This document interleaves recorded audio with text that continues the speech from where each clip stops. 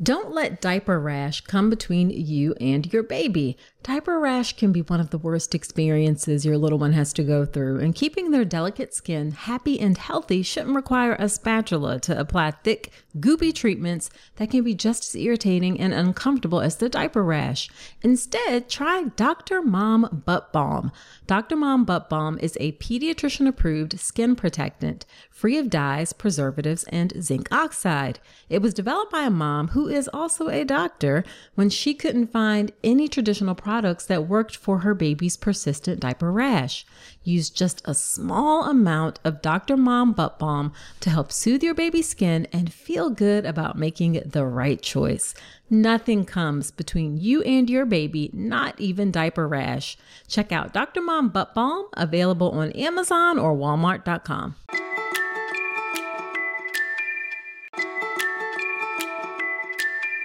Back in the day when my girls were born, it was not easy to share photos and videos with loved ones, but you have a fantastic option available, the Family Album app. The Family Album app was created in 2015 and has operated in the long term to give parents a secure and easy way to share photos and videos with loved ones. It's a totally secure personal haven for your family's memories.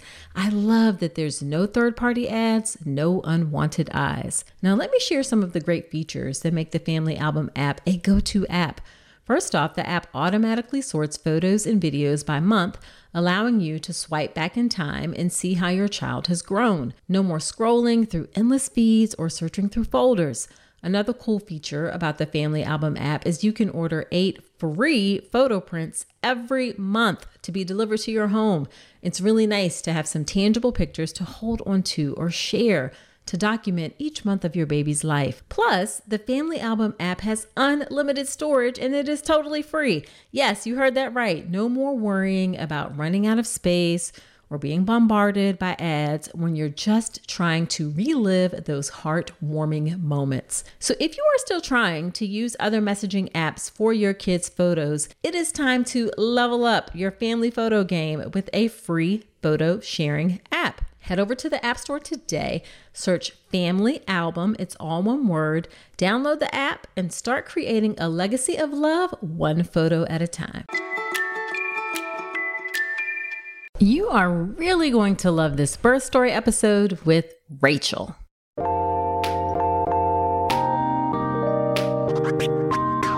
Welcome to the All About Pregnancy and Birth podcast. I'm Dr. Nicole Calloway Rankins, a board-certified OBGYN who's been in practice for nearly 15 years. I've had the privilege of helping over 1,000 babies into this world, and I'm here to help you be calm, confident, and empowered to have a beautiful pregnancy and birth. Quick note, this podcast is for educational purposes only and is not a substitute for medical advice. Check out the full disclaimer at drnicolerankins.com/disclaimer. Now let's get to it. Hello there. Welcome to another episode of the podcast. This is episode number 222. Whether this is your first time tuning in or you are a return listener, I'm grateful that you're spending some of your time with me today. In today's episode, we have Rachel. Rachel is mom to Bennett and baby Dean, as well as their dog Scout. The best thing that happened to Rachel was becoming a mother. She's in the field of education. She loves the work that she does, and her husband, Bobby, is a physician. He is in his 3rd year of his internal medicine residency, so you know they stay super busy. Now, in this episode, you are going to hear how Rachel chose to have an induction. You're going to learn why she did that in the episode. And from the start of her induction to the moment she gave birth was, listen to this, 4.5 hours total, including labor and pushing. And it was an unmedicated birth. You're going to hear all of the details about how that unfolded in the episode. And there are just so many other important topics and things that she touches upon in her story. I can't even mention them all. So you are going to find this episode really, really informative and enjoyable. Now, before we get into the episode, are you part of my free Facebook group? It's called All About Pregnancy and Birth, the Inner Circle Community.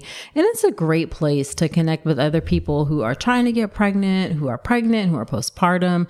You can ask your questions, get feedback, learn from other people's experiences. Community is so important during your pregnancy and your postpartum journey, and an online community can really help step in and fill some of those community gaps when it can be hard to find folks around you. So check it out. It's called All About Pregnancy and Birth, Inner Circle Community.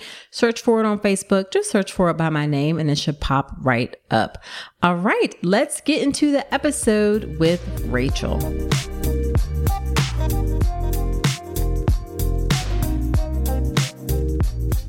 Thank you so much, Rachel, for agreeing to come onto the podcast. I'm really excited to hear your story. Yeah, thank you so much for allowing me to come. Yeah, so why don't we start off by having you tell us a bit about yourself and your family? Yeah, I'm Rachel. I am married for the last 10 years, and I have 2 babies. One that we're going to talk about her birth story today. She's 2 years and 8 months. And then I have a little 2-month-old. So just right out the gates here. Okay. Yes. I did not realize. See, sometimes it's some time between when people submit their stories and then when I go approve a bunch of them. So yeah. I didn't realize you had another baby since then. Yeah. So congratulations. Thank you. Yeah. I actually, I'm a really kind of shy person, so I never thought I would share my birth story. Mm-hmm. And then when I was listening back to all of your podcasts again with this one, right, I started thinking, man, I wish I would have heard some of these things with my first. Right. And so that made me submit 2 years after I had her. I love it. Yeah. I love it. I love it. And I guarantee you someone's going to find it helpful. Yeah, I hope so.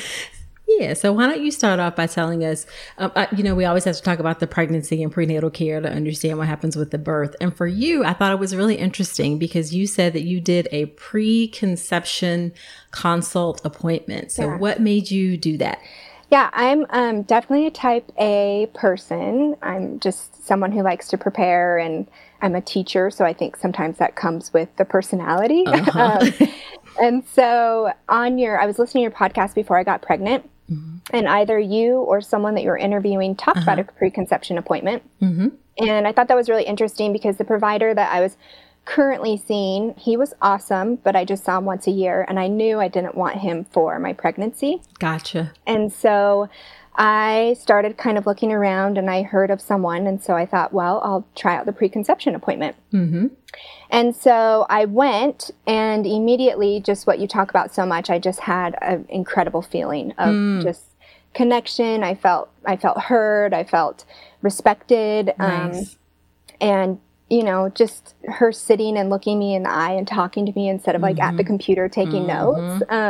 Just little things like that I'd never had experienced. And I thought, wow, this really feels personal. Right. And so I was so happy that I was able to go do that. And the other thing that was really incredible is that I had been on this medication called spironolactone. I'm not sure if I'm saying it right. Yeah, spironolactone, yeah. Okay. I had been on that medication because I'd get cystic acne pretty bad right here. And so I'd been on it for years. Right. And I'm sure when I first got on it, they told me to not get pregnant, but that had been 8 years ago. Sure. And so my provider told me that medication blocks the male hormone. And if I have a male, it could make the baby's genitals not form correctly. Yep.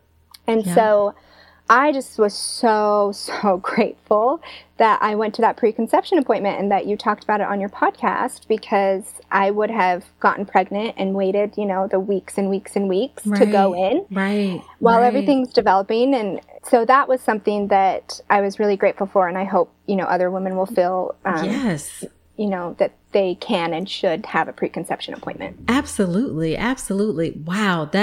That's a big deal because it could have been a lot different. Yes. Yeah. And the other thing is I would get cysts on my ovaries quite frequently. Would have to go get them ultrasound. And anyways, they said it could interfere with getting pregnant and things like that. And so she actually told me, I think she could tell that I was type A. Right. And so she told me to buy these ovulation test strips and just start taking them and tracking my ovulation and see kind of where I was at. Right. And then she said, you'll want to have intercourse the day before and the day of your ovulation. And I don't know if my education in health wasn't great, but I think probably in America our health education. It sucks. Yeah. Yeah. Yeah. And I didn't even know that. I didn't even know when I was supposed to, if I was trying to get pregnant. I had no idea. All I knew is that you shouldn't get pregnant when you're a teenager. You know, like I feel like that's what they focus on. Right. Abstinence. Exactly. And so I just recommend for anyone that's a planner or is worried about getting pregnant or might get stressed by it, or anyone who just wants to be informed of when do you even ovulate? Like, what does that look like? Those ovulation test strips were so easy, and it was so cool for me to be like, oh my gosh, I'm ovulating. Like, this is really cool. And I did get pregnant the very first month, and I know it's because I knew when I ovulated. Yeah, exactly. I love it. I love it. So then you got pregnant. I assume you went back to that same person for prenatal care. Yes. So what was your pregnancy and prenatal care like? Yeah, she was amazing. I live in New Mexico now, but at the time I lived in Oregon, and it was a really small town, only 20,000 people. Oh, wow. And so I've since given birth at a large hospital system, but there, it was so fun because I knew the front receptionist, Cheryl, and I were like on personal terms. And she's like, how have you been feeling? And so that care was so fun to have for your first. Just everyone saying hi, and you knew everyone, and it was really great. It was during COVID, so that was a little bit threw some wrenches in it, but everyone was just really, really awesome. And so I loved that. I loved the size of that practice, and it was really personal. And the hospital I was giving birth at was a teaching hospital. And so my provider always had a med student with her. But I thought she did just such a great job incorporating them as the team instead of like, this is a med student, they're going to sit in the corner. Are you comfortable? She just did a really great job to let them like learn along with me. And that was really fun. So I appreciated that. Nice. Now, was it just her, or did she have, like, was it a bigger, like, how many doctors were in the practice? There was only about four other OBs. It was really, really small. Gotcha. Yeah. And did you see the others, or did you just see your doctor? No, I only saw my doctor, which I think, especially during COVID and everything, it was nice to just be consistent and develop that relationship. And I actually got to have her in my labor, so it ended up being great, but I can understand why it would be nice to get to know everyone just in case. Got it. And then did you have any issues or problems during your pregnancy at all? I will say I had two things that I wanted to mention. One was I didn't realize how awful the first trimester you feel. Yeah. You know, everyone says it's morning sickness. It's like 24/7. Yeah, we should have abandoned that term because it's so like not true. I know. I'm like, who coined this? Yes. A man? But the only thing I could keep down was carbs, and I just ate carbs. And so I gained 13 pounds the first trimester. And I was terrified because I know I know what you're not supposed to gain, and I was just worried. And my OB was amazing. She was like, you're totally fine. She's like, that's what average, everyone's different. Everyone's body's different. And so I would just say that too. She like really calmed me down when I was worried about, gaining too much. And I ended up only gaining 29 the whole pregnancy. And so she just made me feel like everybody's different, and maybe your body needs more in the beginning, and, you're in survival mode with this first trimester. So anyways, another testament to like a provider that, helps you feel comfortable. 100%. Yeah. And then I know you also had a fall. Yeah. What happened with that? Yeah, we went to the Oregon coast, my husband and I, to just walk along the coastline, and I was 7 months pregnant, and he was actually getting the stuff from the car, and I was just walking down the trail, and I slipped and fell on my elbow and my hip. And, being pregnant, that is so terrifying. And I remember like standing up and feeling really stressed, and I did something weird. Instead of going up and telling my husband, I just kind of went down to the beach and just like had a moment to just kind of like calm myself. And luckily everything worked out, but I kind of wish I would have been like, we need to go to the hospital. But I think I was just so terrified.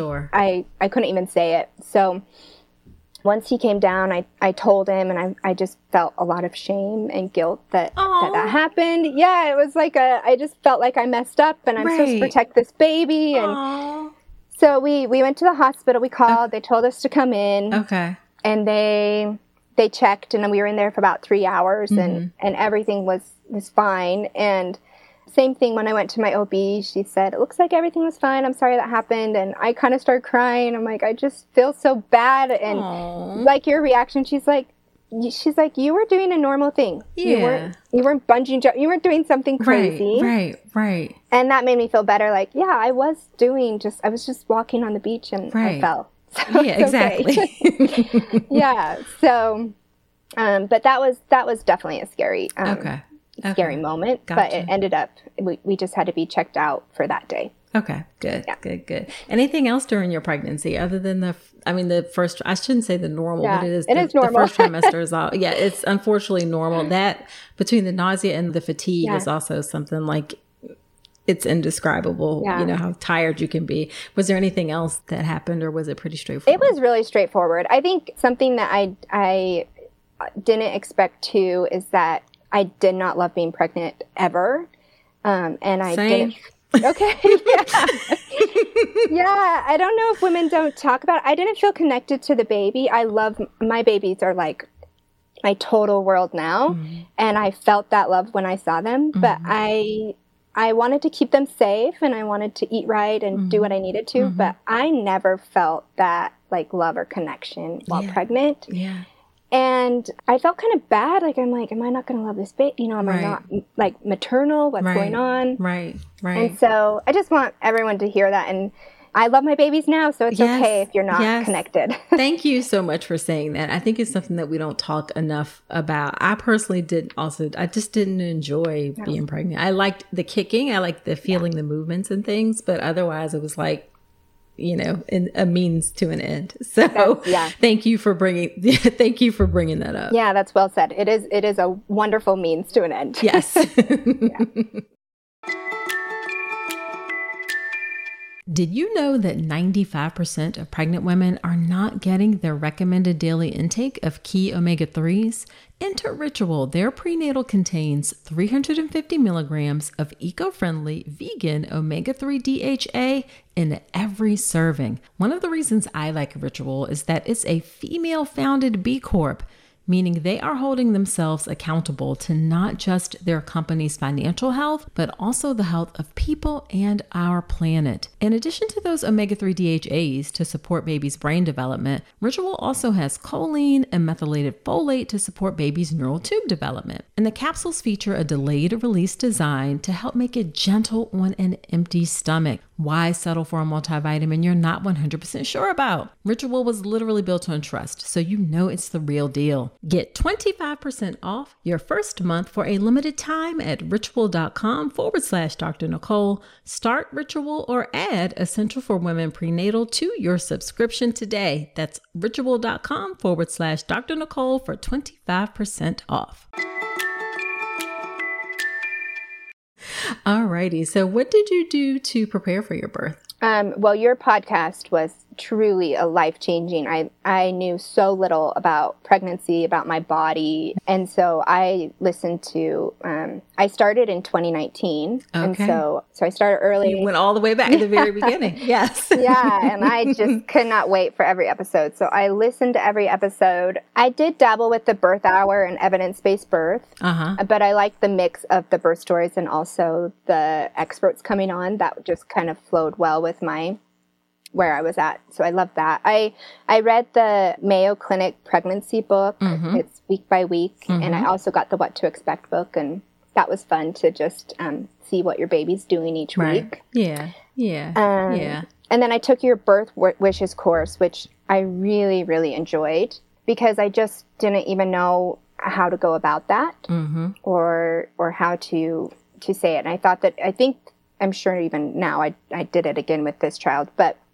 it's just really nice to go to a provider in a way that isn't confrontational, or it just sets it up nicely for us to be able to have a nice conversation about it. Yeah. And then the other plug I'll do for the Birth Wishes course is that I knew I wanted to do, skin to skin, and I knew I wanted to do delayed core count, those main things. Mm-hmm. But something that really stuck out is instead of asking, do you do skin to skin? Do you do, to ask, what does that look like? What does skin to skin look like? And that was kind of eye-opening to me, because when I asked, like, yes, we do it, I'm like, well, what does it look like? And so I was really able to like dive right in and say, this is what I want it to look like for me. Right. And I never would have done that. I would have just done a checkbox like, oh, good, they do everything that I want. Right. So. Right. Man, Rachel, you're making me feel good over you here. Should feel good. Yeah, you should feel good, Dr. Rankins, truly. Yeah, no, that I cannot stress enough. That was a really, really good, you can print one off the internet, but there's so much to it, and language that is in the medical field, or not loopholes, but things in the medical field that you just don't know if you're not in it. Yeah. So I loved that. Well, good. I'm glad. So what are some things that you wanted for your birth? Yeah, I wanted the golden hour, the skin to skin, the delayed cord clamping. I actually wanted unmedicated. Okay. For a few reasons. One is I hate needles. Okay. So the thought of an epidural was terrifying to me. Okay. And that's actually more common than people think, that they just can't, the thought of it is just, Yeah, the thought of a needle going in your back was just really kind of scary. Right. And then also I didn't know if I take any pain medication, I'm not allergic, but I just immediately start vomiting. Okay. Any pain medication at all. Okay. I can sometimes get away with like one Tylenol with lots of food, but anything strong, it makes me sick. Okay. So I didn't want to be in labor and like throwing up the whole time. That makes sense. So I wanted that. And then I did take your birth class, and I learned how the different pain management pieces affect the baby. And so I knew I definitely I just personally didn't want to have medication in my baby. Sure. And so I didn't want to have pain meds. And then I knew the epidural could cross a little bit into the placenta from your birth course. And so same thing, I learned so much from that. And so based on that course and everything you taught about it, I wanted to try unmedicated, but I wasn't completely opposed to getting an epidural if I needed it. Gotcha. Yeah. And then was there anything that you were like scared of or worried about when thinking about birth? Well, yeah, I think birth can be really scary. I was scared. And so taking your course really calmed my nerves down, because to me, knowledge is power. And so I think it was scary because I'd never seen birth. You don't even really learn about birth in life. Like, when do you learn about that? Right. And so many of my fears beyond like the needles was completely squashed once I was actually educated on everything about it. So I did, feel empowered and felt like a lot of my fears went down. Awesome. I love it. And then obviously it was COVID. So, that added a whole nother level of, of just, I really think, in looking back, I certainly underestimated like the impact I think COVID had on people who were pregnant during that time, because it was very isolating. And it was also really scary. You just didn't know what was going to happen. Yeah. So, I mean, I'm glad we're out of those times, but my heart goes out to everyone who was pregnant. Like, to add that extra level of things on top of it was a lot for people. And you were going to appointments by yourself. Like, you didn't have the same support system and things. Yeah. And it's at the point where you didn't know how it was spread. So you're like wiping down all your groceries, you know, and it's we weren't even wearing masks because we were saving them for the medical, so it was a crazy time. Absolutely. And the last thing that I wanted for my birth, which is very different than what I hear on hardly any podcasts, is I actually wanted an induction. Tell us about that. Yeah, it's definitely different than what I heard and what I thought. Yeah. But my husband was a fourth-year medical student. And so, as you know, but during fourth year, you have to travel to do basically sort of audition and try to figure out where you want to go. Yeah. So we tried to plan his auditions and we tried to plan the pregnancy, but so much is out of your control. Yes. So he was gone the month before I had the baby, and he was gone the month after I had the baby. Okay. And his medical school allowed 2 days of paternity leave. And so... I'm sorry. Did you say 2 days? 2 days. That's all. It's just... I know. We've got to get... We've got to get to it. I'm mortified. Like, as a fourth year student, like by that point, you're kind of at the end. Like, you're at the end. You're not even like 2 days. Yes, 2 days. That's so embarrassing that we as medical professionals can fix our mouths to say that to someone. You can have 2 days with your new baby. Yeah, I'm learning in the medical field, they don't follow hardly anything that they preach.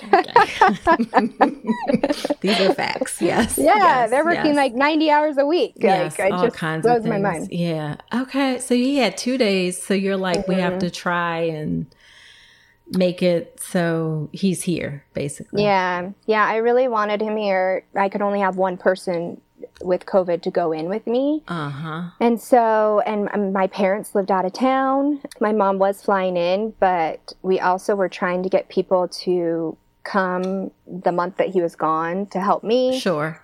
And with COVID, we were trying not to overlap. Anyways, it was just, it was so tricky. Right. So number one, I wanted him there and he wanted to be there. Yeah. I mean, it's the birth of your first child. Yes. Yeah. And then number two, I felt so out of control with him being gone and out of control with COVID and just a lot of like what I would want my birth wishes to be just kind of blown out. Sure. So we decided that if my body looked ready at like 38, then we would book the induction. Okay. And I wrote down at my 39-week 2-day appointment, I was dilated to a 4. Oh, okay. Yeah. Yeah, so you were starting from a great spot. Yeah, and I was 70% effaced at a -2, and I was soft. Okay. So yeah, you were in a good shape.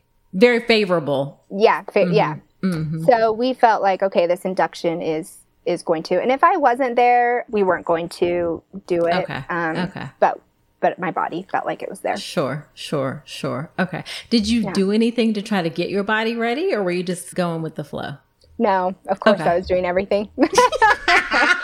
Yeah, I didn't do the oil thing or, but yeah, like my personality, I was curb walking like 4 miles a day. Okay. Yeah. Got it. Yeah, of course. Yeah. Tried it all. Right. So then how did the induction go? So since I was so far along, I didn't have to go the night before. So we were able to go in the morning because I didn't need the Foley bulb or anything like that. Right. So we got there in the morning around 6 and they checked us in and got us going. In my birth plan, I had talked to my doctor that I wanted to break my water before trying Pitocin. Okay. Less medication. I don't know. I just wanted to try that first. It's perfectly reasonable. Yeah. So she said since I was far enough along, she was happy to try it. When I got in there, the nurses were just about to change. So the night nurses, they started to try to do the Pitocin, and I shared with them my plan. And they were like, well, this is like policy. This is what we do. So my husband and I were kind of like, is this something we want to fight and die on, or the doctor's coming in 20 minutes? Do we just let him put it in, and then in 20 minutes the doctor comes in? Okay. So we just thought, that's fine. The nurses are going to change. She's coming in 20 minutes. So they got it set up, and 7 minutes later the doctor came in and turned it off. So we kind of waited to see if we wanted to fight that battle. So the doctor came in and she broke my water at 8:30 and said, I'll be back at 12. And if you haven't dilated or progressed, then we'll have a conversation about Pitocin. Okay. And at that time, my new nurse came in and she was like, I heard you're doing unmedicated. Like, we've got this. And she really like sat down and talked to me like, how do you handle pain? How do you want me to approach it? How do you want me to help you? And that was awesome. And I just wanted to put a little plug there, which you say all the time. But really, if you don't hit it off with your nurse, then it's okay to switch. And I felt such a difference from the night nurse, which I'm sure they were just like exhausted and their shift was ending and they weren't going to be with me. But I felt such a change from them to her. I was like, wow, that could change your whole birthing experience. So I know you say it and everyone does, but just feel brave to change that if you need to. Yeah, absolutely.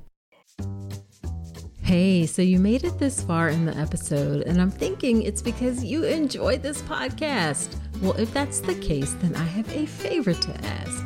Creating and producing the All About Pregnancy and Birth podcast has been one of the greatest joys of my life. I'm so grateful to have each and every one of you on this journey with me. Your support and engagement means the world to me, and it's what helps keep this podcast going. But here's the thing. Producing a podcast involves time, effort, and resources, from recording equipment to an editor, hosting fees, coordinating guests, countless hours spent researching and crafting content. It all adds up. And that's where I could use your support. I've never wanted to turn All About Pregnancy and Birth into a paywall.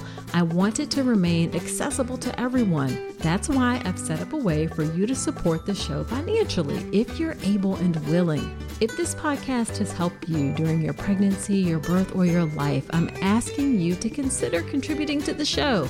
Your support will help cover production and team costs and ensure that I can continue delivering the episodes you love. So in the month of March, head to drnicolerankins.com/support and contribute whatever you can. Your support, no matter how big or small, makes a significant impact. It helps us continue delivering high quality content and ensures the future of All About Pregnancy and Birth. Again, that's drnicolerankins.com/support. Thank you so much for being part of the All About Pregnancy and Birth community. Now back to the show. Yeah, so she broke my water 8:30 a.m. Around 9, I started feeling strong contractions in my back, and only in my back. So the nurse said, let's lay over the ball just in case your baby's sunny side up. You might be having back labor. Mm-hmm. So they had me lay on the ball. And my birth plan was to try the nitrous oxide. Mm-hmm. So I was excited to try that. So she put the nitrous oxide on me. I had no idea if I was feeling and it was like helping me or not. But what I did like is that it really helped me focus on my breathing. Gotcha. And that was, you talk about breathing in your birth class and like the different breaths you should take. Mm-hmm. And so that, like, having that on there, like, made me focus on it more, which was really helpful. Gotcha. I later found out that it was unplugged. So I actually didn't try nitrous oxide.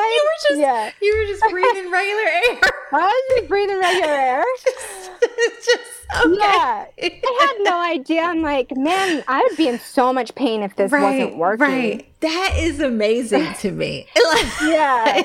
There's something, we've said it before, there's something to you never know what mental things will get you in the right zone. Yeah, and they told me when I was like going to deliver, they're like, oh my gosh, this has been unplugged the whole time. And but yeah, like when I was breathing it, I thought, oh my goodness, I would be dead if I didn't have this nitrous oxide. Like, I can't imagine it worse. Right.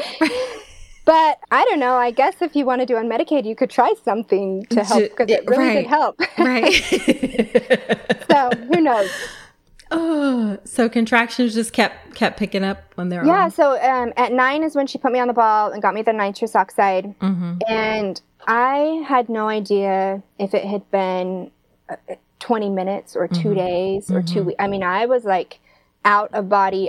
I'd never had a break. Like, I never had a moment where I was like, oh, there's another contraction coming. Right. I was literally from like 9 on just in so much pain. Oh. And the nurse came in at 10 and was like, do you want to try a bath? And all I could say was no. And she said, I know you didn't want me to ask you, but I can tell you're in a lot of pain. Do you want me to check you? And I was like, please. Right. And she checked me and she's like, so it's 10 a.m. So she broke my water 8:30. At 10 a.m. she said, you're at a 9.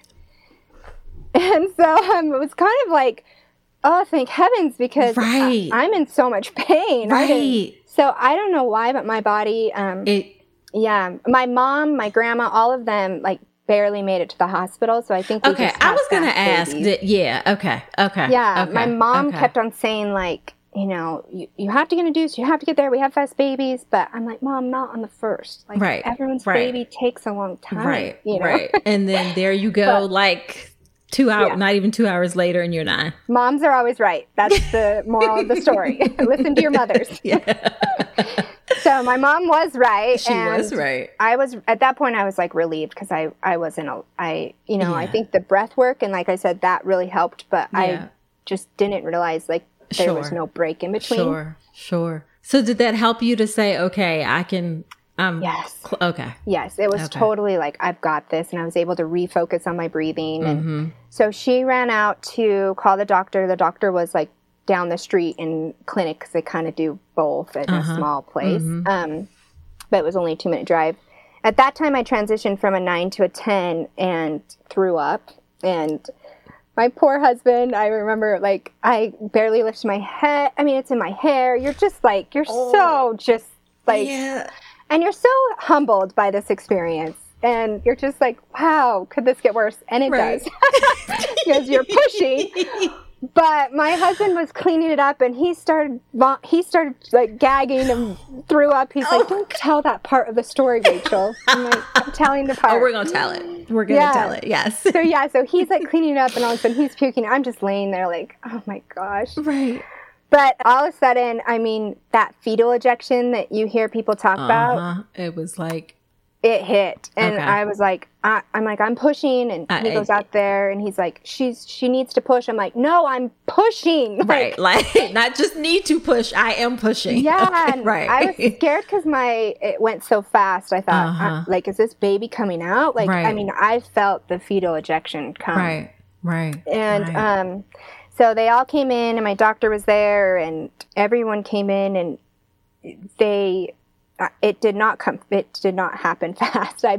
I pushed for 2 hours, but I have to say, my doctor was there the whole time, like massaging my perineum and like, doing everything, and which was really helpful. But I would lay down and I would have a break. So that's the first time where like I wouldn't feel anything, and then the push, I'd like, okay, I'm pushing, and they just let me push for 2 hours whenever I felt it and how I wanted to push. Okay. And it was really nice. Everyone cheered me on. Like in the beginning of the 2 hours, I thought, oh, this baby's coming, because they were so excited every time I pushed. Right. And then by the end, I'm like, you guys are just like lying. This baby is not ever coming out, because everything was excited for 2 hours. So, and then one last thing I just wanted to say before we have the baby come is just going back to how you talk so much, in the birth course, but also in your podcast about being able to trust your doctor. And I remember you saying to ask your doctor what their statistics is on C-sections. And that was really, really scary for me to ask. I don't know why. I was just so nervous to put someone on the spot like that. Right. And I'm so glad I did. I can't remember, but it was very low. And I remember thinking when I was pushing for 2 hours, like, had my doctor said, we need to do a C-section, it's been 2 hours, I would have 100% been like, you're right. I am exhausted. I have pushed. You're 100% right. Of course we need a C-section. Gotcha. And even my husband, he delivered 15 babies on his 3rd-year rotation. He also was, when I told him that afterwards, he's like, yeah, I thought the same thing. Like, when are we headed to C-section? Like, and my doctor was just so calm and so like patient. We never even got to that point. It was just, we're just pushing. So I think, like, unless you have a doula, which I couldn't have in COVID, and some people can't afford, you really, really need to ask that question of your provider. Yeah, I like that. And to just so you know, like, 2 hours is not a long. I mean, it's pretty typical for a first baby. So it's not like. I'm glad that your doctor was patient with the process, because some folks wouldn't have been. And it's also hard because we can see the progress that you can't see necessarily. So that's why we get excited and we're like, yes. And it's not uncommon for moms to be like, y'all are some lying such and suches, because we've been doing this. But it's like slow and steady wins the race. Yeah, it's so true. It is. And, it's funny, talking about not being connected to the baby yet. I remember, like, you taught us, to think about your happy thoughts and think about, like, visualizing that. And I remember just, like, thinking, I just have to get home to my dog. Like, I just have. And now it's like, oh my gosh, I was thinking about my dog, like my love for my baby. But that got me through. So really do kind of think of those things that can help you get through. Yeah, absolutely. So then you pushed for 2 hours, and then what happened? Yeah, my husband had planned on catching the baby. And your OB was okay with that? My OB was excited and okay with it. And there was a third-year med student there, and she's like, no, go ahead. Right. But then when it started to come, I mean, my husband had caught 15 babies. Right. And then when it's your baby, he got nervous. And he's like, no. Like, so she came and helped. And the cord was wrapped around the baby's neck, but she just really took it off fast. And they put the baby straight to my chest. And, you know, just you can't even explain that. It is that moment is so surreal. It just blew my mind that love could even feel that way. Right. Let alone that quickly. Yeah. And then did you have any tears or anything, or have to get stitches? I only tore my labia. So I had to tore my labia, and I did need stitches. And I was a little bit surprised. You're holding your baby and loving it and like pushing out the placenta. I'm like, oh, that still hurts. Yeah. And then the shot for the, you know, but you're so happy. But that was something that I thought like, oh, I forgot that the placenta could still be some contractions. Yeah, there is a lot. There is kind of a lot happening. It's like, oh, wait, I have the baby. But like you said, the placenta's coming. And then the doctor's like numbing me up. And so it is a lot kind of happening right away. Yeah. So it was really nice. We got the golden hour. And since it was COVID, we didn't have anyone be able to come in and take pictures. And one of the nurses was so sweet. Since it was a small hospital, there was lots of nurses in there. And one just took my phone and took pictures and was like, you can erase them, you can, you know, and it was so lovely to look back on those. So, that's nice. That was really nice. That's nice.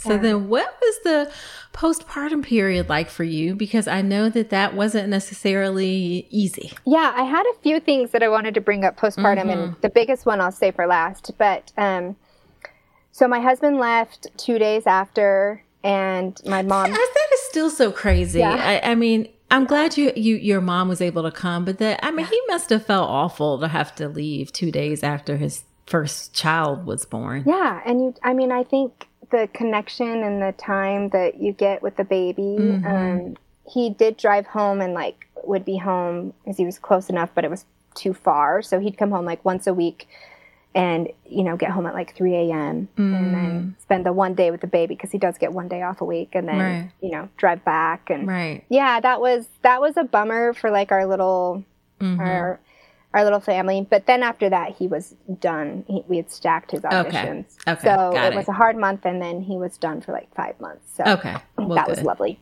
Good. Yeah. But I remember my mom walking in and just so much relief to have your mom who knows and understands and just, I mean, there's things like even if you've never taken care of a newborn, I'm like, oh my gosh, thank heavens my mom's here, like bathing and being careful with umbilical cord. Right. So, now, was this her first grandbaby or? No, she'd had some. So she came in and she was like, I am ready. She was so ready. Yeah. So, yeah. And I think, you know, this is discussed and I think everyone's different. But for me, like to have someone to make meals and to have someone do laundry and to have someone, I know some people think, oh, I just, you know, want us. But even to have someone do that part and your husband to just connect with the baby and you just take care of yourself. I had no idea. I like grew up on a farm. I'm a farm girl. I'm tough. I can push through anything. Right. And you really can't push through this because you do more harm to your body. You really do have to take care of yourself or else you'll cause more problems. Yeah. So I just cannot say enough having some type of help, no matter what it is, a meal service or a family or a friend, someone to help. Yeah. Yeah. Other cultures seem to get that, you know, in some cultures, women just like have help. They're constantly waited on for, you know, a month after birth. Yeah. So I agree. Like help is just so important. Yeah, no matter how tough you think you are. Yeah, I think this plays into, so I did have hemorrhoids after having the baby, but I remember being like, man, my bottom hurts worse than like my vagina. Like I'm in pain there. Right. And when I pushed, I'm like, oh my gosh, what is happening? But I think I did a little bit too much before my mom came, and I got new hemorrhoids, and I was in just excruciating pain. They can be very painful. I had no idea. And finally, and the other problem is if you breastfeed, you're literally sitting on the hemorrhoids. Like before my milk came in, my baby nursed for like 9 hours. Just, you're just like back and forth, and you're trying to get the milk in. Right. And so my mom's like, just call your doctor and go check it out. Right. So I went in, and I always have low blood pressure. Like, they're always like, do we put you on medication? Do you not? Because my blood pressure is low even when I was pregnant. And I went in, and my blood pressure was 140/76, which was much higher than what it normally is. And I think it was just the pain. I was I was in so much pain. So she checked me, and she found out that one of the hemorrhoids, the one that was causing most pain, had like gone out so far it attached my perineum, and where attached the perineum for some reason was causing me so much pain. Right. So she got me some lidocaine cream, and like to put it on and touch it, I was like in tears, but then it gave me some relief. And it gave me enough relief to be able to like make it till they healed. And gotcha. They do heal. Just take some time. They do heal, yes. But I would just say, I think we're focused on the baby afterwards, and that's feeding the baby and doing, especially if you do breastfeed, it's so time consuming. And so I'm so glad I went in, and I think it's okay to go in before you're 6 weeks. You don't have to wait 6 weeks. Absolutely. Yes. I mean, we should check on people sooner than 6 weeks, especially after your first baby. Yeah. So I'm glad you went in. Yeah. And I don't know, for me, I felt like I shouldn't need it because they have the 6 week thing. And so that was kind of in my head. So I needed my mom to be like, no, just go in, just call. Right. So, Right. Yeah. Gotcha.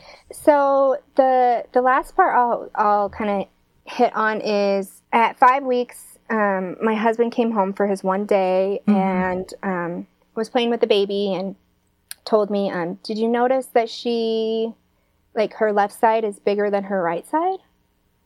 And I'm like, what are you talking about? Right. I bathe her every single day. Right. I dress her every day. Right. Like, I lotion her down. Right. Her left side's not bigger than her right. And he's like, okay. He's like, well, when I was on my pediatric rotation, they said to check the folds of the baby. And if the folds don't match up, then something could be off. And so he left, and that night I was looking, and it's true. Her rolls were bigger on her left side.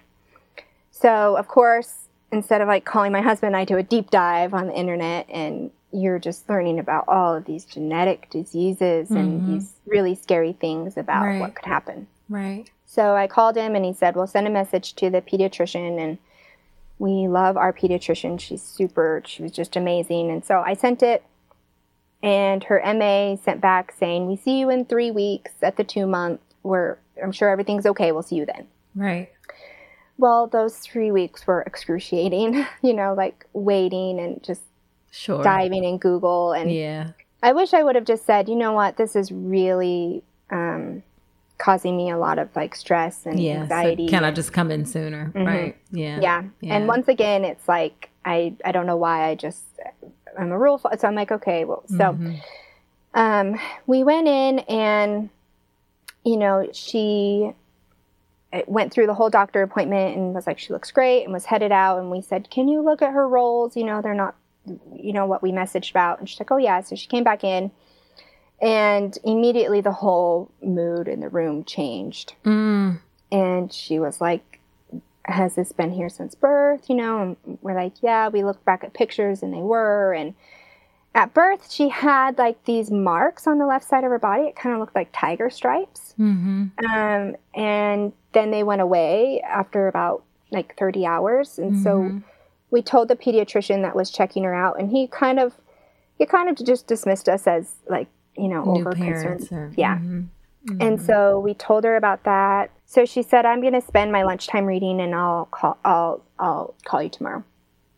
And she called that night, and she was actually in tears, a little emotional, and just said, I'm so sorry. I can't believe I missed this. I can't believe I didn't find this. And so then I was, I am like, well, I appreciate that, and very nervous. Right. So she basically said, this could be lymphatic, where a lymph node is something going on and it's causing it to be larger, or it could be genetic. Mm-hmm. And so I'm going to send you to an ultrasound to look at the lymphatic piece of it. And I'm also going to refer you to OHSU, which is our children's hospital in Oregon, right, to do some genetic if it's not. So we went to the ultrasound appointment, and she said it's all clear. And so to go to the genetic appointment. Mm-hmm. And so we head up to OHSU at 3 months, which was pretty amazing. They got us into everything so quickly. I mean, it was just like, it was such a quick turnaround, which I'm so grateful for. Yeah. And we went in, and immediately the geneticist comes in, and my husband's there, and she said, and I had done research that if it's genetic, it would be something called Beckwith-Wiedemann syndrome. Uh-huh. Which can be pretty severe. Sometimes they have organs on the outside of their body. Their discrepancy can be huge. It can cause it where the heart is, since on the left side, the heart to be enlarged, the organs to be enlarged. She can have a tongue enlargement, which she'd have to have surgery after surgery. Right. Childhood cancers. Right. And I know I should have understood this, but I didn't. I thought we still had the chance that it wasn't genetic. I thought maybe it could still be something else. But obviously when the lymphatic came back that it wasn't that, then that put us in that category. But I didn't get that. Okay. And this kind of goes on to the road of my last few years, and I've gotten so much better to speak out. But because my husband's in the medical field, doctors usually talk to him. Uh-huh. And I'm in education, and I know there's so many acronyms, and and that's kind of the medical field too. So a lot of times they're talking over my head, and my husband's totally getting it, and I'm not. Right. And in the early appointments, I didn't speak up. I just was like trying to catch up. So the geneticist walks in and says, "So it sounds like your daughter has Beckwith-Wiedemann syndrome," and I'm like, my mind is like, what is going on? And so I'm like trying to catch up with everything. And she said, she's talking very clinical, very over my head, very medical. Right. And, she lists like, we need an echo, we need blood work, we need ultrasound, all these things. And I'm just like, leave the appointment, like devastated that our daughter has a genetic disorder. Right. And trying to like grasp what her life could be like. I'm like, so upset by this, and my husband leaves the appointment so relieved. And he's like, he knows so much more than me, and I didn't. He's like, this is a great genetic disease to have one if you're going to have one. He's like, she grows up. He starts saying all these things, which is great, but I was so mad. I'm like, what do you mean? There's no good ones. Right. What are you talking about? Yeah, right. And so I wanted to share specifically that part of my story because I think for me, I was so focused on the birth and so focused on advocating for myself in the birth and advocating for the birth that I wanted, which I'm so grateful I was. And I wish I would have taken those skills over to the postpartum period, whether it's the hemorrhoids or whether your nipples are so blistered and bleeding from breastfeeding or like this, it was in a moment where everything is so much higher. Sure. Than what I knew. I wish I would have had the courage that I did have in my birth to seek up, transfer to postpartum. Right. And I think that part, whether your child has a genetic disease or not, or whether you have there are so many parts of postpartum period that we don't focus on. Yes. You did the birth, the baby's here, good job, mom. Yep. And then you're just left. Yeah. And I wish I would have taken that empowerment that I felt from your course and felt from learning into the postpartum. And also with that is, doctors know so much, obviously, but there is something about a mother's intuition and just a mother's gut. And I felt that the first time I met my OB. I was like, this is my OB. I feel it. And there were so many times with my baby when she wasn't latching and things weren't going right, or with this genetic disease, or so many things since where I feel it and doctors are like, well, and So that's the part that I hope people can move to postpartum, because postpartum moms are kind of forgotten about, I feel like. 100%. Thank you so much. Like, this is going to save somebody for sure. I mean, we just, being able to carry that strength and listen to that inner voice is just really, really important. So I'm so glad you shared that. I really appreciate it.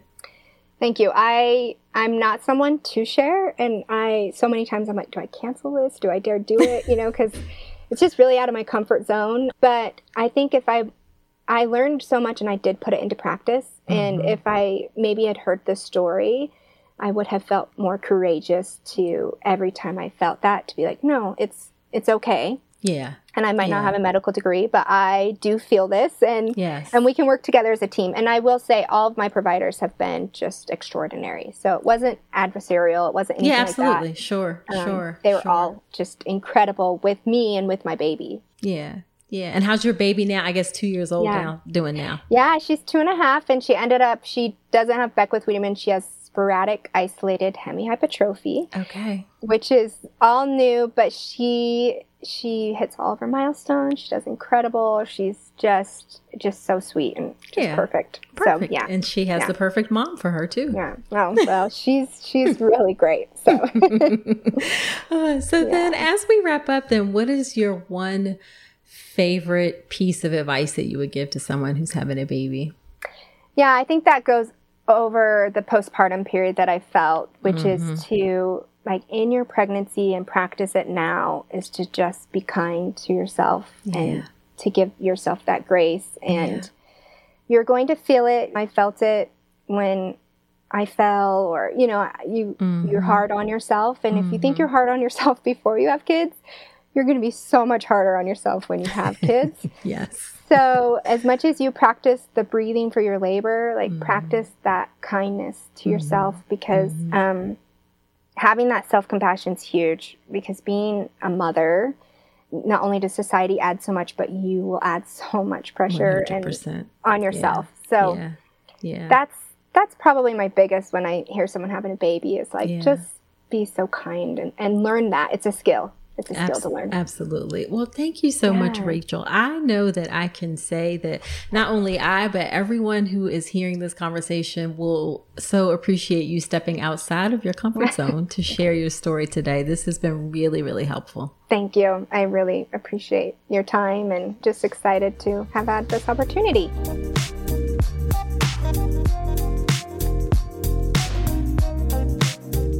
Wasn't that a great episode? I am so grateful that Rachel came on and shared her story. I know we all learned a ton from it. And speaking of which, every time I have a guest on, I do something called Dr. Nicole's Notes, which are my top takeaways from the conversation. Here are my Dr. Nicole's Notes for my conversation with Rachel. Number 1, definitely if you're on medication, it is a great idea to check with your doctor and make sure that it is safe to continue that medication during pregnancy. If there are going to be issues with the medication in pregnancy, it's most often going to cause problems in the first trimester. That's why it's really important for you to know whether or not it's safe to take. And there are a lot of medicines that can be potentially dangerous, like the one that Rachel was taking. And I'm sure that her doctors told her at the time that the medication was not appropriate for pregnancy. We do a really good job. When I say we, I mean the medical community in general. I think we do a really good job with that particular medication of saying, hey, it's really important that you don't get pregnant. But if at the time you start the medication, you're not really thinking about pregnancy, or it's been some time, that's a message that you may have forgotten. So just check in if you're thinking about getting pregnant, and make sure it's okay to stay on whatever medication that you're on. Okay, number 2, weight gain in pregnancy. I got a little something to say about this, okay?